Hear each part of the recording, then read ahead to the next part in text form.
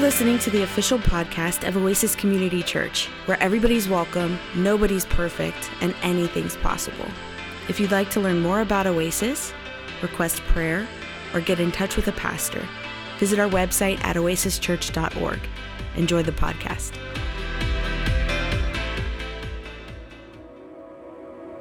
This is Epiphany Tide, the season in which we recognize and celebrate the revelation of God as given in Jesus Christ. In Him, the light that we could only see in part, in glimpses and glimmers, has finally dawned. It dwells among us and shines on us, and the darkness cannot overcome it. The infinite has become the intimate, and to the question, what is God like? We have been given a full and final answer. God is like Jesus, because Jesus is God, our living epiphany. So I love that little introduction to Epiphany, where the infinite has become intimate, where the question of what is God like has finally fully been answered in the person of Jesus, that God is like Jesus. The good news of this is that things are actually much better than we could have imagined. God is much better than we could have hoped for. That the story of the various texts that we look at today is a story of an overwhelming generosity. Generosity like the reckless love of God, the generosity of God just overflows onto us. We're going to be focusing on this story in John chapter 2, where Jesus turns the water to wine. The Gospel of John is sometimes looked at and divided into two sections, kind of 1 through 12 and 13, or 1 through 11, and 12 through 21. And the first half is sometimes referred to as the book of signs, and the second half, the book of glory. The first half, the book of signs, is because this is the word that John loves. He doesn't use the word miracle so much, or not at all exactly, but he does use this word sign, and Jesus will do a variety of these signs to do what? To kind of show who he is, or to provide for something. Just a quick look at these. In chapter 2, he changes the water to wine. In chapter 4, he heals the royal official's son. In chapter 5, he heals the paralytic who can't get down into the water fast enough. In chapter 6, he feeds the 5,000. Later, in chapter 6, he walks on water. In chapter 9, he heals the man who was born blind. And then in chapter 11, is the raising of Lazarus. So these are all these kind of miraculous things, these signs that Jesus is doing. But what's interesting about this first sign is it doesn't seem to fit any of the normal characteristics of a sign. But Jesus does these things, but no one's quite sure what's happening. Like his mother speaks to him, and then he kind of seems to be grumpy. It's hard to tell what's going on there. He has some servants fill these jars with water, but they don't seem to know what's happening. And then the water is taken to the steward for him to taste. There's no evidence that the servants had tasted it themselves, so who knows whether or not they knew something had happened. The steward tastes it. Obviously, he's impressed. But then, what was this sign for? I mean, no one is healed. No one is kind of delivered of demonic oppression. There's no great kind of natural kind of parting of the waters or calming of the storm. And even if we think, well, this sign is to kind of reveal who he is, we're not sure anybody knows. Into the very last verse, it says that the disciples knew and they glorified him. But this seems to lack utility. It almost seems to lack purpose. And this is the first sign of Jesus? This is the very first one? This is the first time we realize that somehow his life is different than normal life? And what does he do? He extends a party, a wedding. So I love weddings. I love to go to them. I love to perform them. I love to dance at weddings. I'm not a particularly good dancer, but it's a lot of fun. I enjoy the music. There's a difference between a wedding and a marriage. Like a wedding should be all kind of good, all happy. Now, sometimes we have some drama and things take place at our weddings, but generally, the wedding is a good day. The marriage is kind of a mix of things, right? There's kind of ups and there's downs. But along the way in those ups and downs, we have these anniversary celebrations to remember the wedding day. Because the wedding is that celebratory kind of happy time when there's more food than we can eat, there's more drink than we can drink, there's more fun than we can have, because we're kind of celebrating this commencement of this union, of these lives that are kind of coming together. And so here, in the small village of Cana, hugging the shore of Galilee, we find Jesus and his disciples at a wedding. Now, there are these kind of peculiar characteristics to this story that perhaps we can pause and just look at a few and see if there's anything there. The interaction between Jesus and his mom. So in John's Gospel, she's only referred to by her title. She's the mother, right? She's the mother of Jesus. If we only had John's Gospel, we would not have known that her name was Mary. Any of you have that kind of friend in the neighborhood where everybody ended up at their house, right? She was not just like the mom of that family. She was kind of like the neighborhood mom, right? All of your bikes know? Yes? Yeah, okay. Yeah, so it's a little bit like that, I think. So, she comes to him and she's like, they're out of wine. And his response is, woman, what does that have to do with me? Or with us, actually, is what he says. Which seems a little short. Like, I'm not so sure, Jesus, you should be calling your mom woman.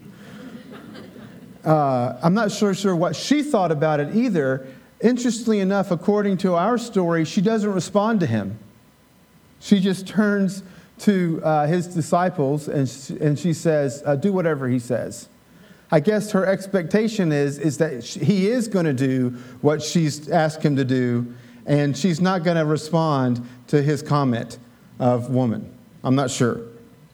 He then says, he has this odd statement. He's like, it's not my turn. My time has not yet come. So if we're hearing the gospel for the first time, that really sounds odd. Like, what in the world is that about? Not my turn. It sounds like one of my kids. Hey, can you do this? It's not my turn to do the dishes. It's not my turn to do the drink run. But what we find out later in the gospel is that Jesus will say this multiple times throughout this book of signs, that his time had not yet come. And then in chapter 13, it opens and it says, when his time had come. And so we know the rest of the story. We know that there's this kind of major event in the life of Jesus that's going to kind of cast a shadow across the rest of it, right? His arrest, his trial, his death, and his resurrection. The water that gets used in this story is also interesting, and commentators will debate kind of ad infinitum about this one. But it says that there were 6 stone jars. Now, a couple of things about them. It says they hold 20 to 30 gallons apiece. So somebody help me out with the math. If we have 20 gallons times 6, that's what, 120 gallons? And if they were at the higher end at 30 gallons, that would go up to 180 gallons. So we're talking about after the wine had run out, they made somewhere between 120 and 180 gallons of wine. Like, I don't know how big this wedding was, but that's going to provide for a lot of people. And I actually do know how big these little villages were that hugged the shore of Galilee. They're small. I mean, they probably didn't have more than 150, 200 people living in them, and that's every man, woman, and child. So we have like a gallon of wine, perhaps, for everybody. But maybe more interestingly is that they came out of stone jars. Now, this is a piece of information that might easily get past us kind of in our setting. But in the Jewish setting, having stone jars was important for following the ritual laws of dietary purity. In other words, eating kosher, in order to do so, you needed water out of a stone jar, Because out of an earthen vessel, out of like a clay jar, you don't know whether or not the water is clean. That is not like hygienically clean, but spiritually clean. Is it pure water to be used for the washing of the utensils, for the preparing of the meal? And so in Jewish circles, there's a variety of ways in which someone might become spiritually unclean. And if they were to touch the kind of clay vessel, then the water in it would also kind of be unfit for preparation. So here's an implication perhaps. By turning the water from the stone jars into wine, it means that there's now no water with which to follow the ritual laws of purity. So that some have suggested that Jesus is kind of flipping the script. He's changing the equation. He's telling them that they've over-focused on external purity, things that they might clean themselves or their utensils with. And he's changing this to an emphasis on an internal purity. As opposed to the water that we would wash with, we now have this new wine that we will drink, that will purify us internally, not externally. Perhaps. Let's look a little bit, I hinted at this earlier, about kind of who knows what in this story, because I think it speaks to, in some ways, the lack of utility of this particular story, or typical utility, the typical usefulness of it. So, what do we know about the servants? Jesus says this to them. It says in John 2, Jesus said to them, "Fill the jars with water," and they filled them up to the brim. And he said to them, "Now draw some out and take it to the chief steward." So they took it. When the steward tasted the water that had become wine and did not know where it had come from, though the servants knew where they had drawn it from. So it doesn't say that the servants knew that they got wine out. It just says they knew where they got it from. They'd got it from the stone jars. And he doesn't know where it came from. I just find that fascinating. Because it, again, without healing someone, without delivering someone, without making some kind of public pronouncement about Jesus, his first miracle kind of just provides something for us that I think perhaps we forget in the hardship of life that God wants to provide for us. The kingdom of God is not coming so we can survive another day. The kingdom of God is coming so that we can thrive, so that we can flourish, so that we can be the people that God has made us to be. This is about God's love and God's generosity. God doesn't have like a shortage on his bank account. God doesn't have like a limit to his abilities. And God doesn't have a limit to his capacity for love. There's a passage in Isaiah that gets paired with this that also talks about marriage, but it talks about marriage not between just a man and a woman. It talks about marriage between God and humanity. That the real marriage is not between one human and another human. That the ultimate marriage is between God and us. That God sees our relationship as one of a union, as two coming together to be one. It's a fulfillment of the coming of God and the promised Messiah. Weddings, as we know, are a time of feasting, not a time of fasting. Like we might have fasted before the wedding because we want to look good on the dance floor. But when we get to the wedding, right, that's not the time to say, I think I'm going to cut back a little bit, right? That's the time to celebrate. The psalm that we read this morning or heard read among us for the call to worship also spoke about the abundance of God. In John's gospel, it records something else where Jesus would say, I've come to give you life and life more abundantly. Now, I don't think that's just a matter of kind of material goods. I think it's a matter of joy and peace and love and kindness and goodness. These are the things that kind of overflow in our lives. And I also know that we live lives that are often complicated, that in the same day you can be both kind of joyful and sorrowful. In the same day you can experience kindness, or you might be the agent of kindness, and you might also be the agent of greed or egotism. Yeah? It's a mix. But not all the time does it have to be a mix. Some of the times it can be just this kind of abundant love and overwhelming generosity, where the first sign that Jesus does of miraculous activity is to take a wedding that was about to end short, and in the Jewish circles, weddings could last for 3 days. Maybe that's why they needed all those gallons, right? And he extends it. He says, we don't have to stop the party just yet. 1 Corinthians 12 is another passage that gets kind of paired with John 2 in the Christian lectionary. It's an interesting one, and it might seem to be out of place with the passage from Isaiah and the passage from the Psalm and the passage from the Gospel. It's a passage that talks about there being a variety of gifts. But I think that variety of gifts is also a story of abundance. Look, God is giving us everything we need. We have people who can do numbers, and we have people who can do words, and we have people who can do art, and we have people who can build things, and we have people who can teach, and we have people who can sing, and we have people who are wise, and we have people who have understanding. And all of these gifts that are in the church are gifts that are in the church. They're not gifts that are in me or gifts that are in you, and they're not just for me or just for you. That the abundance of the kingdom is for us. This is another way in which I think that Dr. King's message needs to be kind of retold and retold.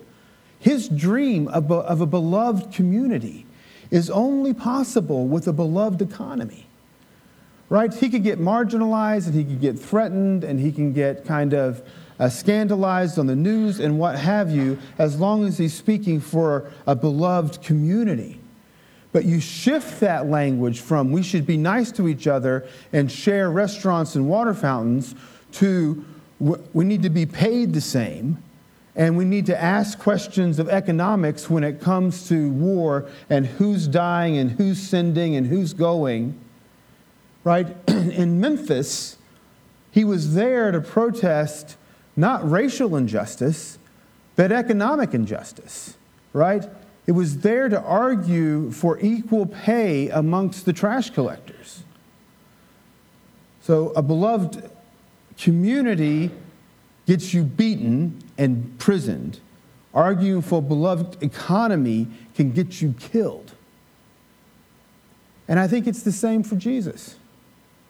When Jesus comes and he argues that we should be together, that's troublesome. When you're in Galilee and you're saying, hey, this thing is not just for us, it's for them, it's for all of us. It can get you marginalized. You take that message to the capital city in Jerusalem, and it can get you arrested and killed. But this is the story that we're a part of. This is the story that I think is the best story ever told. It's a story that we have been invited to participate in. A story of abundance. There are some that say a different story, a story of scarcity, a story of fear, a story where we're not sure of the future. But that's not the Christian story. The Christian story is that God will provide, that God will take care of the future, that the future actually represents the coming and fulfillment of God. And so that us now, right, can start to live in the fullness of those things. This is how we pray in the Lord's Prayer. Our Father, who is in heaven, let your name be sanctified and hallowed. let your kingdom come, and let your will happen, as on heaven, also on the earth. Give us this day the daily bread, and forgive us our debts as we forgive our debtors. Lead us not into temptation, but deliver us from evil. That prayer for God's kingdom to come and God's will to happen on earth as it is in heaven suggests that, in some ways, God's will is not being experienced on earth, that God's kingdom is yet to be established here. That's why we're praying for it. We're praying for the coming of God's kingdom. We're praying for the coming of God's will, that God's will happen on earth as it is happening in heaven. And so I get it that we're betwixt and between, right? We're praying for something and hoping for something that's been promised but has not yet been fully realized. But that prayer, give us today the daily bread, could easily sound like, and I think it does in the English translation, give me just enough to get by today. That's all I need, God. Just give me enough for today. I just need to survive. But in the old covenant, God would give bread that was just good for a day, and then it would spoil. But this prayer, give us today the daily bread. The daily bread was something that we would have to wait for, but we're wanting it today. We're wanting that which should come tomorrow today. It actually, and I'm not alone in this, it's often interpreted as a prayer, not just for sustenance, but as a prayer for abundance. That Jesus is teaching us to pray for and to expect more than just enough to get along. That line in the prayer matches perfectly with his comment later in John's Gospel that he gives life and life more abundantly. We hope you were blessed by today's podcast. If you liked what you heard and want to support us, you can do so by subscribing wherever you listen to your podcasts. You can leave us a review on iTunes, and if you want to contribute to Oasis financially, you can go to oasischurch.org. May the Lord bless you and keep you, and may God's face shine upon you and give you peace. Amen.